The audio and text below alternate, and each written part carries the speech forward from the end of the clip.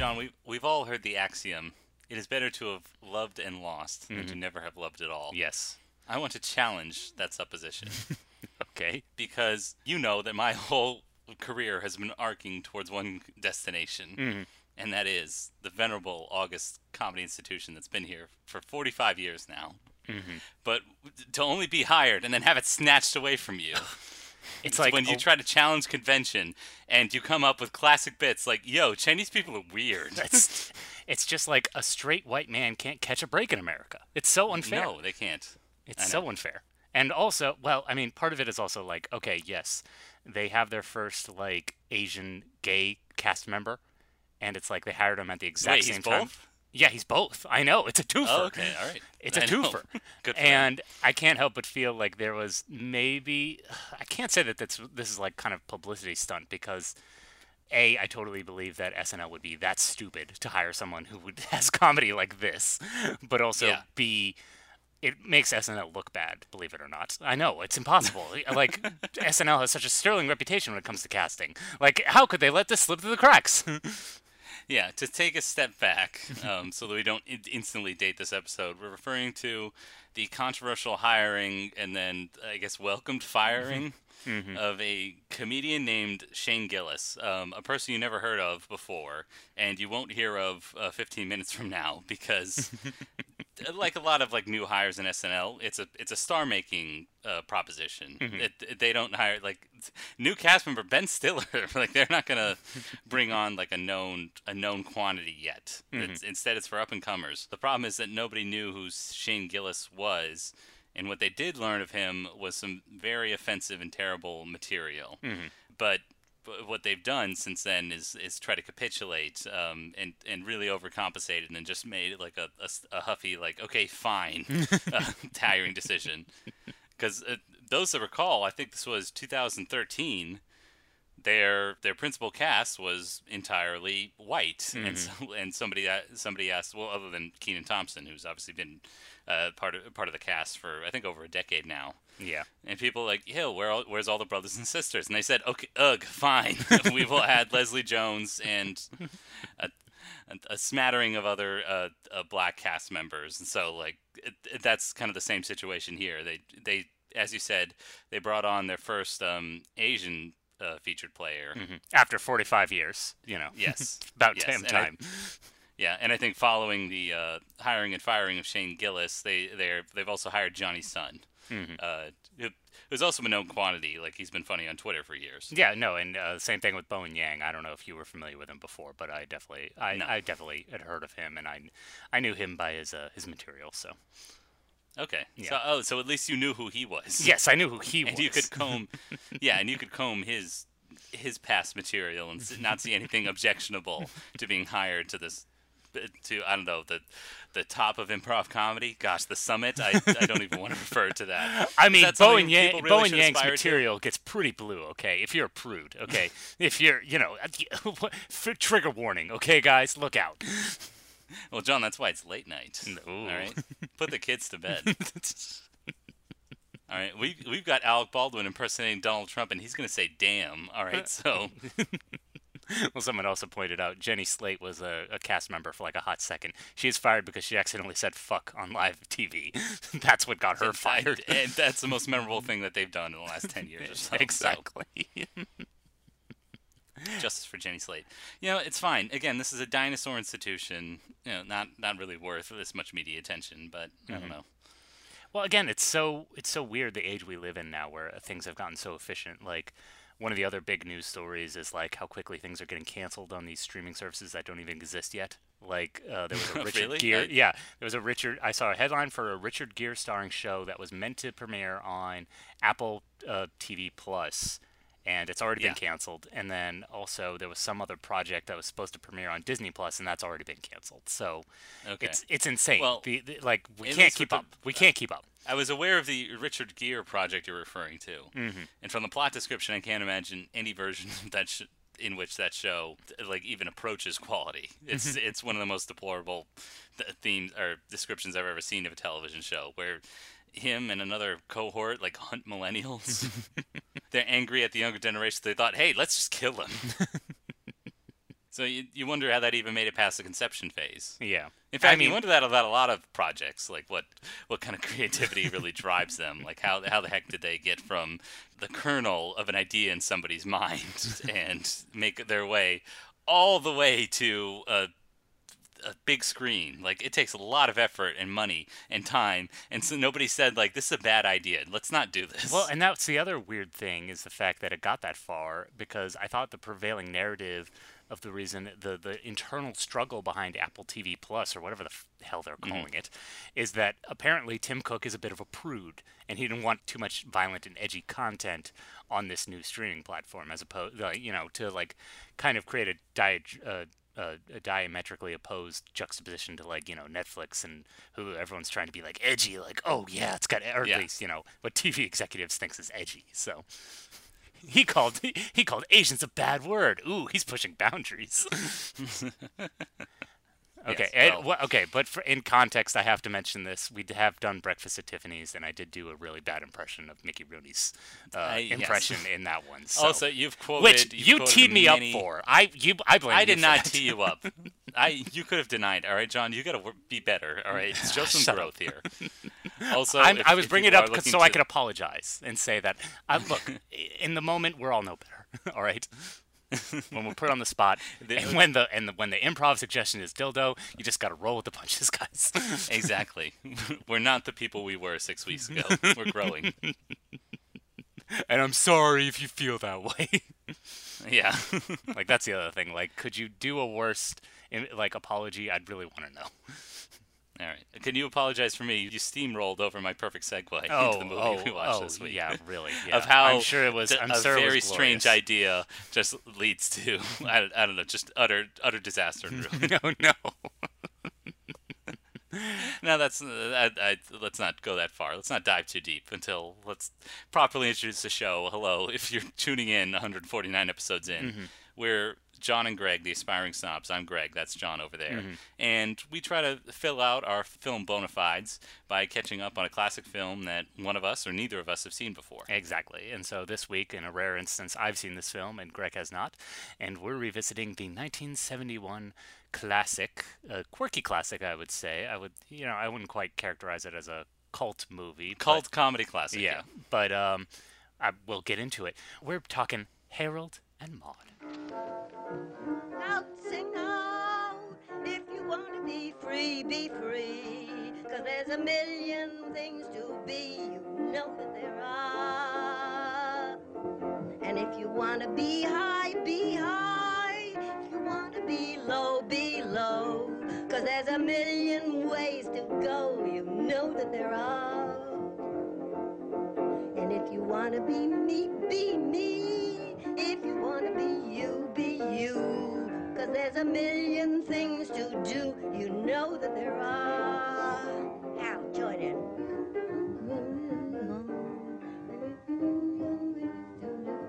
You know that there are. And if you want to Sing out. And if you want to be free, be free. I hope you're not sick of the song yet. Oh my God. How many times can we play this? Now, okay, so I've seen this movie before, so I can't really give my first impressions. But, Greg, why don't you enlighten us on how you felt about Harold and Maude? Well, let me start by knowing its reputation. I knew that this was a romantic comedy about a May to December romance between a young college lad and an aged woman. It's more like February to August, am I right, fellas? Yeah. February to December. It's a 60-year gap or so. And I didn't know the operative word there you said was quirky. Because I didn't know like how out there this film was, and now I see like the origins of Wes Anderson and a lot of other like kooky comedies today, because they're obviously influenced by this. Now, John, you know my opinion of Wes Anderson. You love him to death. Oh my gosh, Greg cannot get enough. Yes, I love him. Sorry, I'm not punching my ticket to his version to his version of Corktown. However, I am willing to give this movie some credence. Like, why do I abhor Wes Anderson movies and yet like found myself slightly admiring this? And I think it's because this feels like the genuine version. This feels like a total original. And there's something about the great direction by Hal Ashby and in the performances where people like fully commit, and so it is a complete, as I said, it's complete wackadoo vision. I don't know what writer Colin Higgins was on when he wrote this back at his doing his master's program at UCLA, but I mean, God bless him. I can't help but credit him and the other visionaries behind this movie and making kind of a true original. Because now that I just see Wes Anderson just aping this, I hated him all the more. So Okay. But as for the original, I'm going to give it some credence. Okay. Well, that's kind of a surprise because this is actually our second Hal Ashby movie we've done. And we've done Being There, which you didn't care for, but I actually really loved. No. And so I'm kind of on the opposite end of the fence, which is I don't hate this movie, but I don't really care for it. And for me, it's because it's cut from the same cloth as another movie, which I think is highly overrated, The Graduate. And it's it's very much, and we also recently revisited Bonnie and Clyde. Hey, look, names for this podcast. And again, the editing style and the techniques feel very kind of similar, which is it's a very kind of Flower Child inspired narrative, and because of that, the editing feels very, very loose and very like lackadaisical, and the story, while having a very clearly defined beginning, middle, and end, doesn't really feel like it's trying to impart any kind of like moral, and which, not to say that every story needs a moral, but it just John, feels. Did you not hear do you not remember the cat's even stalling 2 minutes ago? Okay, I guess that's the moral. But again, like it just feels too loose and too kind of like detached from reality for me to really get invested. That's true. Like this is a movie that you need to see to believe. Because if we describe it to you as read, like you would not believe it, and it would not appeal to you in the least. Yeah. We follow the travails of one young Harold Chasen, played by Bud Cort, who's now just a character actor. And we see him in the middle of a suicide. This is one of 6 he tries to commit over the course of the movie. And again, like the movie plays very well. It's weird because sometimes it seems like he's faking it for his mother's attention. Other times it appears he succeeded and he just gets revived. So it's like there's some level of magical realism that this movie doesn't fully commit to, but is certainly operating under. Yeah. Now that said, I think in terms of the quirkiness, it's much better served by the direction of Hal Ashby than, say, a Wes Anderson, who's calling way too much attention to it, or the style is not in service of the message. Like, I love that opening shot where I believe it's all done in one take, where we just follow his feet, and we see him pottering around the, living room or whatever in this elegant mansion. The lounge. Yes, the lounge. The eating area. It's not a dining room, John. It's an eating area. No, the peasants live in a dining room. Gross. Yeah. Yes. Exactly. We see him pottering around. He writes a note. He plays the piano, and we're just tracking his feet. Very importantly, because end punchline, we see that he's clearly like toppled off a chair and trying to hang himself. And that leads also to the introduction of his mother, played by the great Vivian Pickles. Is she great, or you just love saying that name? I love saying her name. Okay. But I do love the commitment to the piece in that she's just in that she looks upon this scene, this like horror-inducing scene of her son trying to hang himself, and she's just like, "Oh dear, get down from there." Yeah, and we see how doting she is because she tries to set him up via computer dating service. I mean, perish the thought. I mean, people getting arranged by computer. You are at the university. Yes, I am. And what are you studying? Poli-sci with a minor in home ec. Poli-sci? Political science. Oh. It's all about what's going on. Is Harold interested in what's going on? I just think it's such a super thing to study. And then, of course, I can always fall back on my home ec. Oh, now that's good planning. Yes. Tell me, Candy, are you a regular with this computer club? Oh, heavens, no. I don't have to worry about dates. Oh. Well, you see, some of the other girls in my sorority decided that somebody ought to try it, so we drew straws and I lost. Oh, but I'm looking forward to meeting Harold.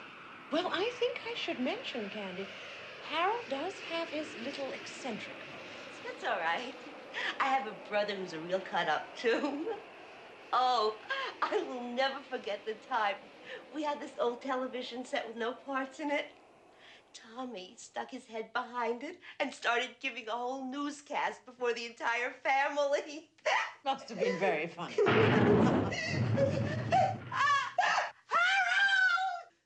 Yeah, but that's something people don't often talk about with this movie is the fact that the main comedic set piece is the fact that Harold kills himself over and Yeah. over again, much to the surprise lack of response to his mother. She's kind of like she's an overbearing mother, but also at the same time like clearly not very nurturing. And so she's very much like, oh, well, we need to make sure you have a nice lady. Oh, we need to make sure that you're getting help from the correct doctors and that you have a good direction in life. But obviously, this is a kid who has a very morbid fascination and needs some nurturing, and he's not getting it from his mother. Where he does find it, though, is in another woman, shall we say. Yes. Postmenopausal, as it were. And he finds refuge in the loving embrace of Maud, who is a Yes. they meet each other. They have a fondness for visiting funerals for complete strangers, and Harold is taken aback by Maud's vivaciousness for life. Exactly, like a kindred spirit, like Jack's narrator and shoot, what's her name? Helena Bonham Carter's character in Fight Club. Only instead of cancer support groups, now it's funerals. Exactly. Yeah, and we see that she has a kind of like Fight Club. She doesn't really believe in possessions. She steals cars and kind of lives with impunity. And like ignores traffic signals, traffic lights, anything like the cops, and also to up the quirk factor, and maybe in contrast to the gigantic estate that the Chasen family lives on, she lives in a converted like boxcar, Exactly. or excuse me, a caboose. Yeah, Well, it's weird because she's very much, an archetypical hippie, but given her Yeah. age, it seems a little incongruous, based that she would be like this free-spirited. I mean, maybe there were older hippies, I don't know, but I think of the hippie Yeah. movement as very much like a kind of teenager, young person-driven movement, as opposed to, like, obviously, Oh, no, we all yeah. know now people of this age who do kind of act this quirkily and this crazy, but I don't know. I wonder for the time, like, were people kind of taken aback at someone. And that's, like, going back to the Graduate comparison, that's the weird thing about this movie is, for me, I can kind of, like, it didn't really respond to me, but I can kind of understand at the time that it came out, it was probably like, the squares, their monocles were popping out, falling into their tea, like, by Jove. The things they can put I in the do- Cineboxes these days. yeah. I will say that's a point in its favor versus The Graduate, which is also about this disaffected upper crust college grad who can't fit in the world and finds it in the loving arms of a 60-plus-year-old woman. Exactly. But whereas that, I believe the book was written before this cultural revolution of the 60s. Like, at least this one acknowledges it. Like, the Harold's mother tries to set him up on these dates, and at least there's some acknowledgement of, like, do you do protests? Are you trying to, like, fight the establishment or something? Yeah. Like, at least there's acknowledgement of, like, a world going on outside, and I think it really points to maybe just the family's, like, disaffection or remove from everything that's going on. And, like, again, subtle nods, like one of Harold's suicide attempts. Again, I think really well directed. It's all done completely in the background. As he tries to immolate himself, like relating to current events of the time, like many Buddhist priests were doing in Vietnam to protest the war. So I like the actual acknowledgement of it. It has a place in history, whereas like The Graduate just completely ignores that. So that's one point. I think one point in its favor, and why I admire it more than a comparable movie like The Graduate. Okay, but going back to the Graduate comparison, part of the reason why I don't like that movie is because Dustin Hoffman's character, I can't remember his name. There's only one Benjamin Braddock, John. Oh, sorry, Benjamin. There's only one character's name. Points for me. There's only one character's name I remember, okay? Yes, his father. You see the appropriate. It's not the plastics guy? No, it's not the father. Well, obviously not. Thought I referred to him as the plastics Exactly. guy. But But it's the fact that we have a very passive protagonist. Like, stuff happens at him. And it especially comes across here because the whole point is that Harold is kind of a deer in the headlights. He is a complete blank slate. Whereas opposed to, Dustin Hoffman's character in The Graduate, he was like a disaffected youth. He really had no, like, direction. Here, like, Harold clearly has something going on that, like, psychologically needs attention. And I don't know if the movie really kind of captures it well enough. One of the things that happens later in the movie is that one of the solutions that Harold's mother comes up with is, join the army, give yourself some purpose in life. And he hatches this scheme with Maud in order for him to get out of it. Now, what's weird Yeah. is like he undergoes this like shift from like maudlin character to like mischievous person that I just didn't quite buy. And I know it's because like Maud is teaching him how to get the most out of life. But I don't know. For me, like the performance wasn't that great. Like he was just too much of a kind of like stone-faced, or he has to play horrified when obviously he has to like put up with Maud's behavior at times in public. But for me, I don't know. I thought the performance actually felt quite dead. Like but again, like that's I can also understand like the purpose of it. Again, he is supposed to be a passive character. Yeah, this is definitely probably the worst done sequence in the movie because of, as you said, the incongruity. We don't really like. There's no like sign, or at least dread, like where this a typical screenplay. Like Harold and Maude would have a heart to heart. Like, sorry, I'm shipping out now. Yeah. And then Maude like, well, let's hatch a scheme or something. Like it would be clear expository or clear setup for what will follow. And instead, he's set up with an uncle. Speaking more of like forced quirk. It's clear that the uncle has lost an arm, presumably due to combat, and has this.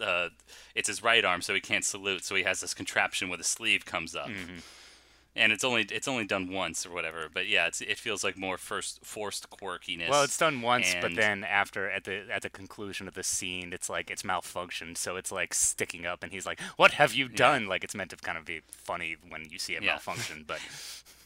And that is a fair question. What have you done? Yeah. The sequence is so like poorly done. You don't really imagine what it is. They set it up where Maude is like play acting as a protester. Yeah. And Harold pretends to be so upset by this. Now giving himself fully to the military, he tries to attack her, and then presumably they're at these actually very famous like ruins of a bathhouse and spa at like Land's End in San Francisco. I know because I've been there once. Yeah. And the idea is that she like falls through them into the ocean and dies and can't breathe. I don't know. Like, Well, it's not obviously, really we've it's not set like- up the fact it's not that- like they had stunt people to do it. Yeah, we've obviously set up at this point that Harold has control over life and death, and that he can kill anyone he wants with impunity and then just come back to life. He's only just used it on himself at this point, but Yeah. yeah. So that's probably what happened, I assume. Oh, that was marvelous. Oh, it had the ring of truth. I played Juliet in the Sunshine Playhouse. Louis thought it was my best performance. What's here? A cup? Close it in my true love's hand? Poison I see hath been his timeless end. Oh, happy dagger. Oh, happy dagger. This is thy sheath. There rest. And let me die.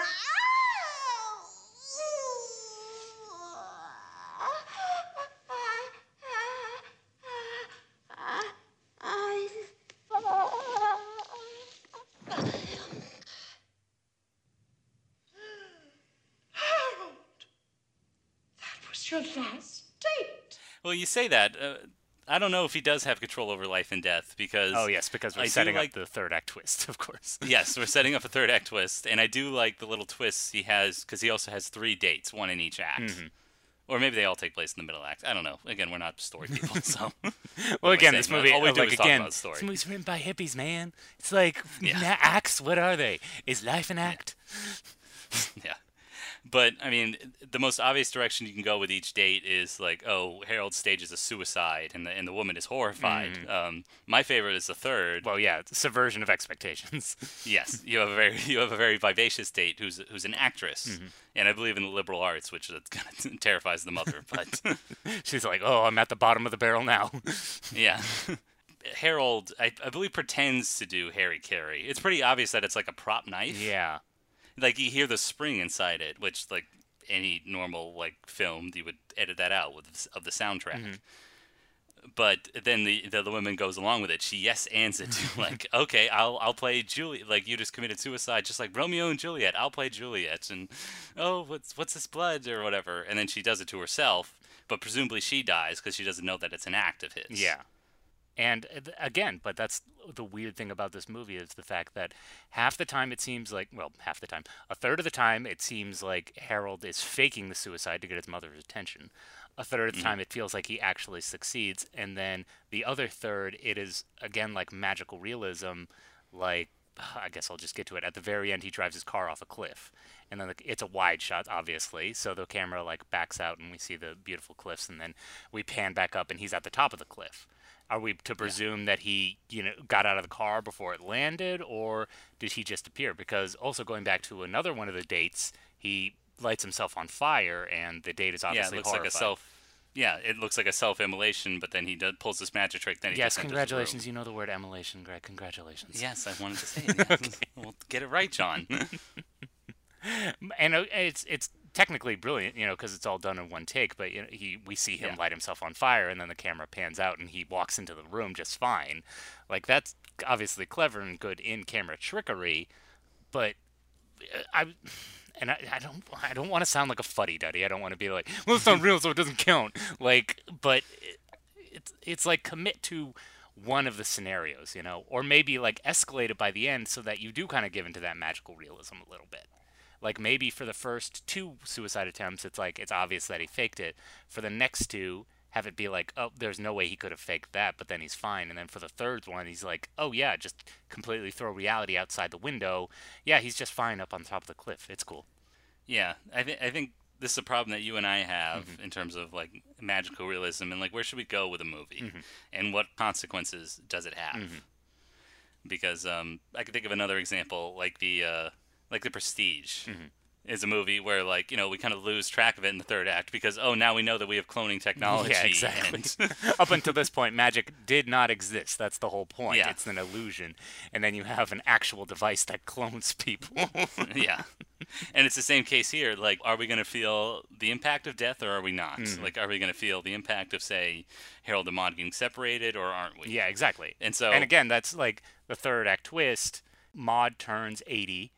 And she decides, I want assisted suicide. I've already taken these pills. Yeah. And Harold, the character... Well, she did set that up earlier at the funeral. She said, she just turned 80. I can't wait till I go at 80. Oh, okay. Yeah. Yeah. And again, it's obviously a great contrast for the character because Harold's been obsessed with death. He's been trying to kill himself the whole movie. And I was complaining about the performance, but obviously it's building up to this moment where he's horrified and grief-stricken at the very idea that she's going to die.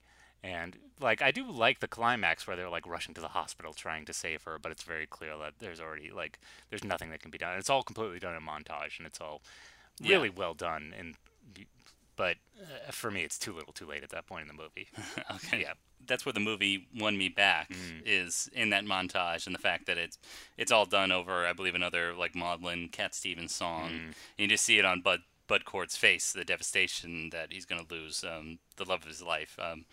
Because also it does really build up to this consummation. I think that's also the most shocking thing and probably what had monocles popping out of eyes in the early 1970s. I mean, it's only like, one scene. It's not like they're stooping from the very moment they met. No. But Yeah. the fact that they build up to it, like it's late in the movie once they do finally consummate it.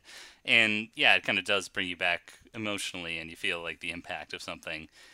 And I think, again, the great direction by Hal Ashby like really does support that, like not only including doing this montage wordlessly, because it's clear it looks like it was shot with dialogue, but instead they do it all in a silent, or not strictly silent, but a dialogue-free montage. It's just that much more impactful when you do see his face, and Maude does succumb to her, like, assisted suicide, so...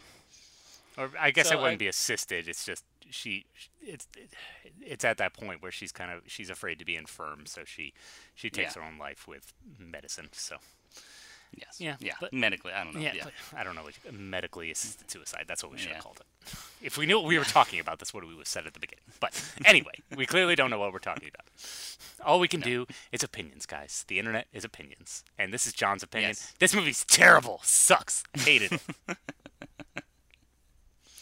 Again, I'm surprised because I was genuinely surprised by how much I did admire the movie. I wouldn't say love. I'm not like eager to revisit it anytime soon. Yeah.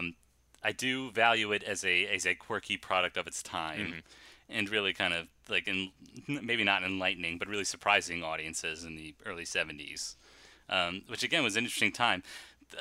now I'm imagining like going into the Paramount Studios with my script for a disaffected 20-year-old who's just committing suicide all the time, falling in love and copulating with an 80-year-old, and what they would say then. So that I will admire the chutzpah behind it. Yeah.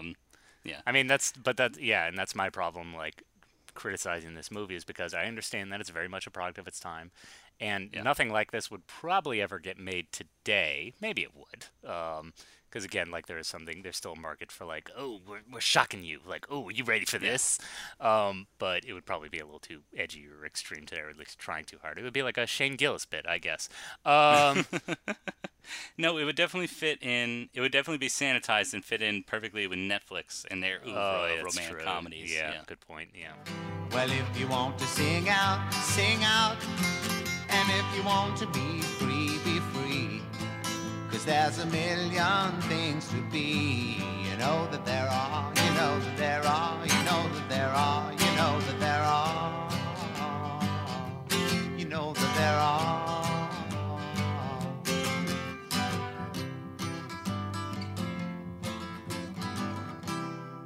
So yeah, you're right. I do appreciate it for the fact that it was a product of its time, but for my personal taste, I don't really care for like this style of editing where everything's just a little too like loose, and like I have the same problem with it I had with Bonnie and Clyde, where it's like I know you have a story in there. I know you're trying to get to a certain point, but why does it feel so lackadaisical?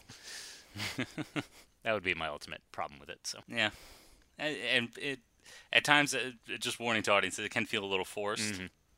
But also, like I think it does approach it with a lot of heart. So, all right. In spite of all the suicides. I guess we should put up a content warning first, or I guess we should. Every time they do a news story about a suicide, they always feel the need to put that suicide hotline in there. Yeah. Should we? Or sexual assault. Yeah. I feel like it would be the responsible thing to include it in the episode Maybe. notes. Yeah. I don't know. Just thinking out loud. Yes, I maybe we'll put it out to our audience. Like, do you feel like we need to, reach the sensitivities of people when we are talking about this content? I mean, we've done war films and haven't gotten any complaints yet. That could be because nobody's listening. Yeah, no one's listening. So no one's listening to complain yet. So we'll serve you. All right, we're at your beck and call. We're down at your feet, all right, groveling for listenership and accolade and. Because once we get the listenership, then we can get a Patreon, right? Yes. Yeah. And then that sweet DOS. The sweet dinero. I want to bathe in it. Exactly, dinero. I want to bathe in Spanish euros. They have to be sourced in Spain or minted in Spain. I mean, I wouldn't be surprised if Mexico joined the European Union, okay? Like, this treaty with America clearly isn't working out. No. In fact, I think all the world should be part of the European Union. Russia, Thailand, Australia, Canada. They already served the Queen or whatever. Get the UK back in there. We'll forget that vote ever happened. Yeah, we'll draw and quarter Boris Johnson. It'll be fine. It'll be fine. It is ancient history at this point. That was almost 3 years ago. I was trying to think of a very British punishment for Boris Johnson, but the best I could come up with is drawn and quartered, which is probably a bit much. Okay, I could think of far worse if you know the history of British boarding schools. Okay. I don't. You've been to England. I haven't. You spent a whole semester abroad there. That's probably where. Well, no, it's not. It's not part of the history books. It's more part of scandalous rumor reported in the Mail. Oh dear. Yeah. see about Googling David Cameron autofills too. Oh dear. I think a pig is involved. Gosh. And those British people, we assume they're so classy. What a pity. Yeah. It's all a show, John. It's all a charade. Yeah, it's all an act. I know. All the world's a stage, as one famous British writer wrote. Yep, Christopher Marlowe. Anyway. Anywho. Gosh, I'm just bringing the trivia facts this week. I want to bring you some more facts, John. Do it. They're facts because there are feelings. There are feelings Again, about what the we internet consume. is for opinions, not facts. Yes. And they're opinions about what we have consumed either recently or we think ties perfectly with the movie that we watched. It's our signature segment, Spotlight. Spotlight. It's time, Robbie. It's time. John, I want to recommend something I literally read last night. Oh, boy. and also something from a dear personal friend of my fiance's. So, of course, I'm going to spotlight this person. However, I'm going to run into some trouble here. The author of the book I'm going to recommend prefers the pronouns they and their. Mm-hmm. And so Gender forgive my neutral. ignorance, especially like not being used to it and also not understanding it. But I'm doing my best. I'm trying to grow people. So Okay. my apologies if I refer to this author by their unpreferred pronouns. Okay. I'm talking about Shinyin Kaur. Do you know who this graphic novel artist is? That sounds vaguely familiar. Something was just just go. It'll come to me. It'll come to me. Go back to Yeah. Well, what you're referring to, there was just a review on the AV Club, which is how that, and she has a sizable Twitter following. Oh, nice. No, mostly for her art style, or excuse me, their art style. Mm-hmm. In any event, she just came out. I did it again. I know. Shinyin just came out with a graphic memoir called "The American Dream?" ? What? A journey across Route 66. Yes. You're saying that the American dream might not be what it's all cracked up to be? Well, this artist does have a noted identity. They are an immigrant from Malaysia, and so yes, they are trying to find their place in America, and they thought they did so via the most American of all road trips across Route 66, a now broken and forgotten route that's long been bypassed by interstates and major highways. But it ends in Santa Monica, the Dream Factory. Well, unfortunately, they live in Los Angeles, John. So, okay. yeah, it's actually done in reverse. Oh. Which I'm not sure. I think that's, I don't know, like an interesting subversion. I don't know. I guess that's true. Yeah. I it mean, mirrors I've her- driven across the country twice, and I did it from east to west. So, Exactly. That seems to be the most obvious way. I mean, that's think how it American mirrors- history happened. So, Exactly. And it mirrors her journey from Malaysia to the United States. If we follow this geography as if one side of the planet is the east and the other side is the west or whatever. I guess it comports to that. But in any event, it profiles their journey across the American West via Route 66, and also combines some of her thoughts about trying to find an identity. It's very self-reflective in terms of being a travel writer and how narcissistic that can seem. So she does face some points there. She meets a lot of very friendly people, catches up with friends, kind of explores not only the history of the route, but also all the education that they have. So I think it's ideal, like adolescence. as a lot of graphic novels are written for. Yeah. It's a good age for them because, it's obviously approachable. It's not like blocks of text obviously aren't going to appeal to them, so you get colorful images and put them in settings and relatable characters. So yeah, well, I there's definitely a huge burgeoning audience or young adult audience for graphic novels. Yes, and again, they do talk about their personal experiences both as an immigrant and their religious experiences. And they could have explored that depth a little bit, but I don't know if they wanted to, or even if that was kind of their prerogative. If that added much value to the book. I mean, obviously that's what I wanted to do because I want to dig into pain. And Yes, give me that Make sweet, your- sweet pain. yes, make your life more entertaining for me, please. Take your trauma and monetize it. Yeah. But it perfectly mirrors her excellent art style. So she has very clearly delineated. I did it again. The artist has very clearly delineated lines, but it's all done in watercolor, and that's much more splashy and really catches the eye. So I love the art style, and it does kind of match the trip itself, kind of exploring these territories, but just enough where you're more compelled than just your average road trip. So. Again, I thought extremely well done. Again, got a very positive notice in the AV Club, which is where you also saw it. So, yeah, go ahead, support this this enterprising. Ask again so I can pretend like I know it. Okay, you saw it in the AV Club. Oh, is where you meant saw Xing Ying. Okay, now Yeah, I know what you're Xing Yin. Yes. Xing Ying, yes. Yeah, no, I'm pretty erudite. I'm pretty smart, so I kind of know Yeah. everything. So yeah. Obviously, I've heard of it. I mean, you probably haven't, but that was old news to me. So let me tell you. Yes, but it's a great work, and I think you should support this enterprising artist. Okay. So, Is it published by anyone we would know? Like, I know there's like One Up is like a big publisher of graphic novels. Do you know what who the publisher is, just off the top of your head, or no? No, I didn't see who the publisher was. Okay. I mean, that's the one thing too. I was wondering, like, was this motivated out of herself, or like did they have a book deal and then try to like have to find something? Because Route 66 was also known for its commerce, and that's like another idea. Like, are they trying to profit off this journey or something? Greg, believe it or not, the reason why I asked is because there's not a lot of money in young adult graphic novels. Oh no! Oh, trust me. There's very little money in publishing. As an independent publisher myself, Okay. I know. Got it. Well, Greg, I've been debating. I've got a handful of things that I could recommend for Spotlight, but again, we have to go with a recency bias. So I'm going to recommend a movie that I watched recently, which for me was kind of like a catharsis. It was like coming home because it was a movie I knew by reputation, that I had recognized for many, many years, and I just didn't give it the chance until this past week. Was it Hal Ashby's film Coming Home? No, it was not.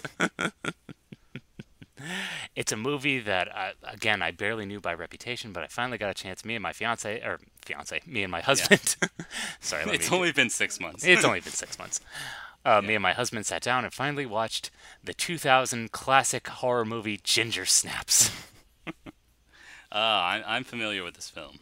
Yes. If you're like me, you probably are familiar with it because it was probably one of those last vestiges of the video rental market. For some reason, this movie was always at the video store. And it had a very evocative cover with like two goth girls on it, and so for some reason it always just like stuck out of my head whenever like it came up on streaming. It's like I vaguely remember that movie, or at least I vaguely know it by reputation.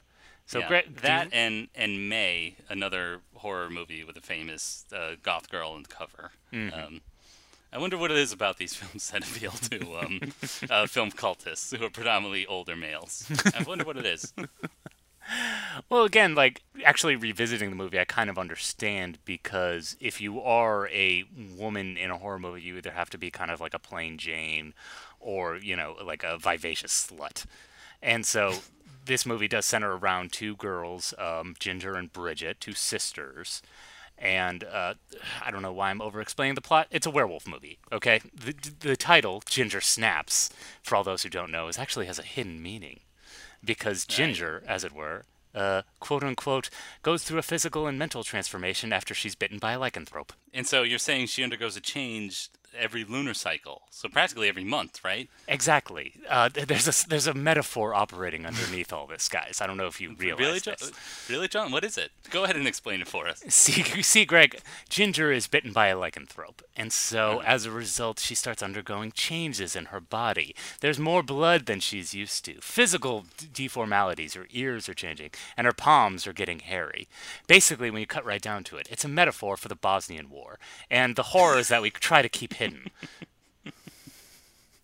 All right, I'm glad, because I couldn't quite construe the hairy hands with a woman's menstrual cycle. I don't think that's part of it, but... Yeah, so basically, the movie centers around these two goth sisters who they have a fascination with, like, the macabre, and, like, it opens with, like, this, like, the opening credits are literally, like, this, like, Suicide Girl montage, where they're taking photographs of, like, all these grisly, like, suicide scenes, and then it backs out and reveals, like, this was a school project of theirs. And, after, though, that Ginger is bitten by the werewolf, it's interesting how the movie kind of progresses, because it's almost like Teen Wolf-esque, because now all of a sudden Ginger has this new kind of like lease on life. She undergoes this transformation, and she actually becomes kind of like popular. And Bridget is kind of more concerned about finding a cure, kind of like trying to prevent the changes that her sister's going through, and actually puts them in conflict for the first time. Like, the gothness actually demonstrates the fact that, like, up until this point, the sisters were on the same kind of page, on the same wavelength, especially given the fact that they live in a very kind of like upper crust, classic movie suburb. And they have a doting mom who's like, "How was school today, sweeties?" Like the very much the kind of archetypical homemaker, which even that gets a kind of interesting shading as well, because after the werewolf transformation, after she kind of goes through this bizarre change in behavior, the mother starts blaming herself, and even she gets some kind of an interesting character arc as well. That makes it sound like I'm giving the movie a lot of credit. I will look. This movie is operating under like a Tremors level of camp. So I think that's also why I appreciated it. It's not trying to be anything. It's better than it really needs to be because, again, at the end of the day, this is a low-rent, teen-centered horror movie. But because the movie centers around, different, archetypical girls than you're used to seeing. Like, yes, usually goth girls are in these teen movies, but they're usually not the main characters. I appreciate that, and also the fact that it's, a movie about two women, so it passes the Bechdel test with flying colors, let me tell you. Nice. And again, like, it has the exact right level of camp.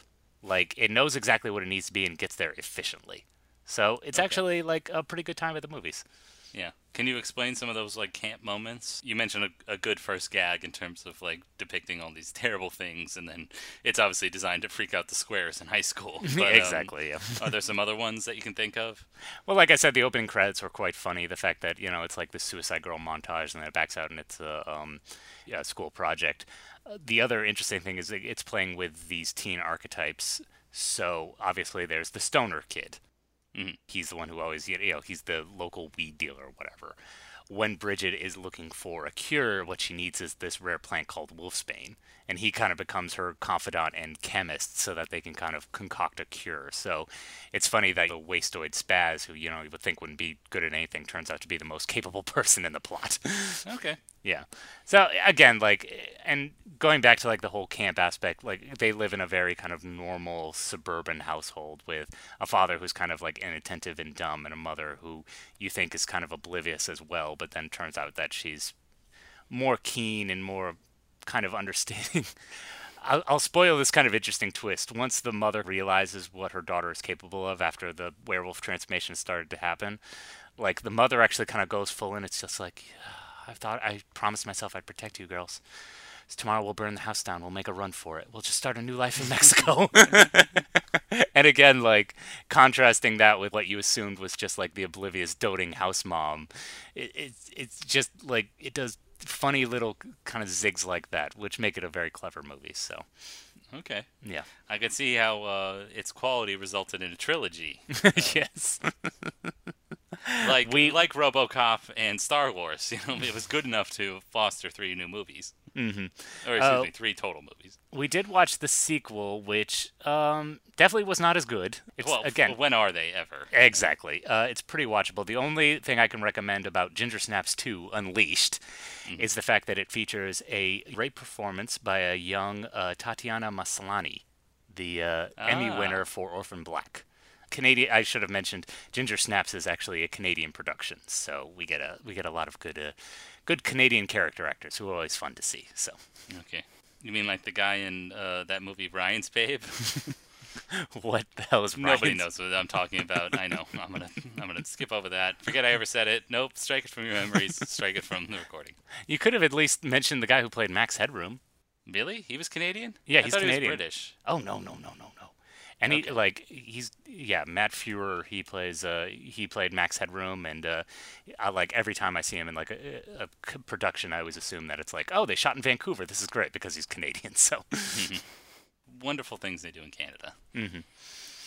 Just like Schitt's Creek and just all sorts of great shows. What's that other hockey? I know. Yep. The best. John, take us confidently into the end of the episode. Well, guys, we just gave you an hour worth of amazing content. Just so much good content. Good confidence, John. I like it. Yes. Whether you were listening to it at work or in the car. So once you're done with all that, you can connect with us on social media. We've got a Twitter page. We've got a Facebook page. We've got an Instagram page. You're probably on one of those 3 platforms. So why don't you give us a like and a share or something? I don't know what these teens are into these days. Okay. Yeah, but sorry, we don't have any snaps. No, or TikToks, or whatever new social media platform is. I think I'm gonna get into these Vines. I got a few good ideas for Vines. No, we'll get our playlist on MySpace very soon. Yes, it's gonna be great. And of course, that's a little impersonal. Like social media always makes us feel disconnected. But if you do want to get to know us a little more intimately, you can always reach out to us on Craigslist. No, you can always email us at aspiringsnobs@gmail.com with your questions, comments, and recommendations. Actually, John, they eliminated the personal section from Craigslist because it could lead to a lot of trafficking and very, very bad stuff. So yikes! I started as a joke, but yes, earnestly, I think it's earnestly a good thing. Okay. And then I didn't even mention the most important thing you can do for us, which is go to your podcast service of choice, whether you're listening to this on Apple Podcasts or Spotify or Stitcher. You should give us 5 stars, because giving us 5 stars is the best way that you can send out the word and let people know that this podcast is worth listening to. Because higher rated podcasts, according to the algorithm, get pushed to the top of the recommendation pile. Yes, and hopefully we won't even need a Patreon. Instead, we'll do interminably long ads for mattress companies and cash transferring apps. Or who knows? They could run the gamut. Maybe you're hiring. God, if you're listening to a podcast and you're actually hiring, I perish the thought. Wonderly does the worst ones because, again, they do true crime podcasts, so it's very serious. Until they need to get to the ad time. Let me tell you, brushing my teeth could be so much work. I know. Thank goodness for this mechanical toothbrush. Mechanical. I sound like I'm from the steampunk.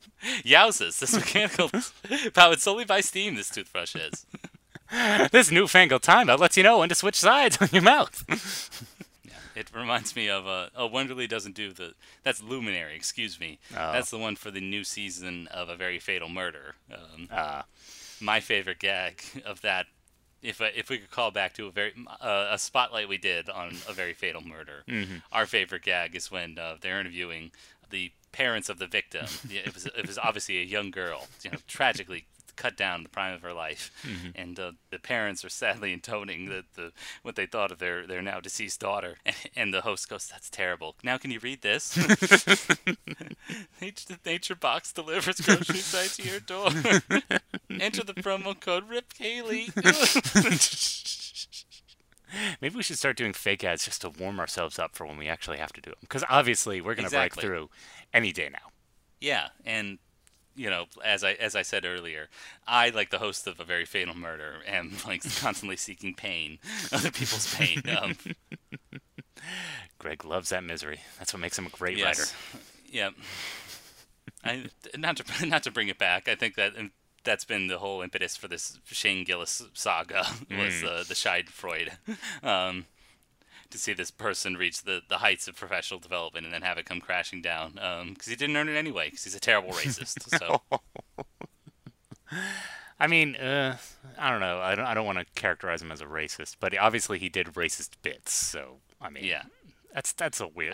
John, what do you think that means, John? Yeah, I guess. Come on. Words. What do words mean? Who knows? Yeah. I mean, I'm sorry you feel that way, Greg. Okay. Okay. Well, let's move confidently to the very end of the episode. All right. John, yeah. Oh, no, we got to tell them what we're watching next week. Oh, that's right.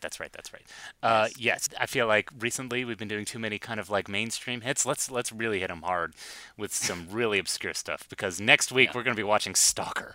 John, this is mainstream. You think this is mainstream? Is the first movie. Well, it is for particular film fanatics, because this is the first movie we're doing. It's our 150th episode, and it's on a very special director named Andrea Tartovsky. Okay. I don't know what that means, but I'm sure it'll be John, you will. All right, you're going to get an education. All right. This is where the aspiringness comes in, okay? Exactly. If you're a fan of Dragon Ball Z, you know how they take time to power up over the course of 7 episodes? That's what you're going to be doing over these next 7 days. You're going to get an education with Andrei Tartovsky, and you're just going to be powering up, and your film snob power will just be over 9,000. Trust me. Okay, thanks, Greg. Thanks for putting into terms even I, a lame person, can understand. Of course. I meant to say layperson. I said lame person. I think that was a perfectly appropriate Freudian slip. Great. Until then, thank you everybody for listening. And until next time, das Vidanya and keep aspiring.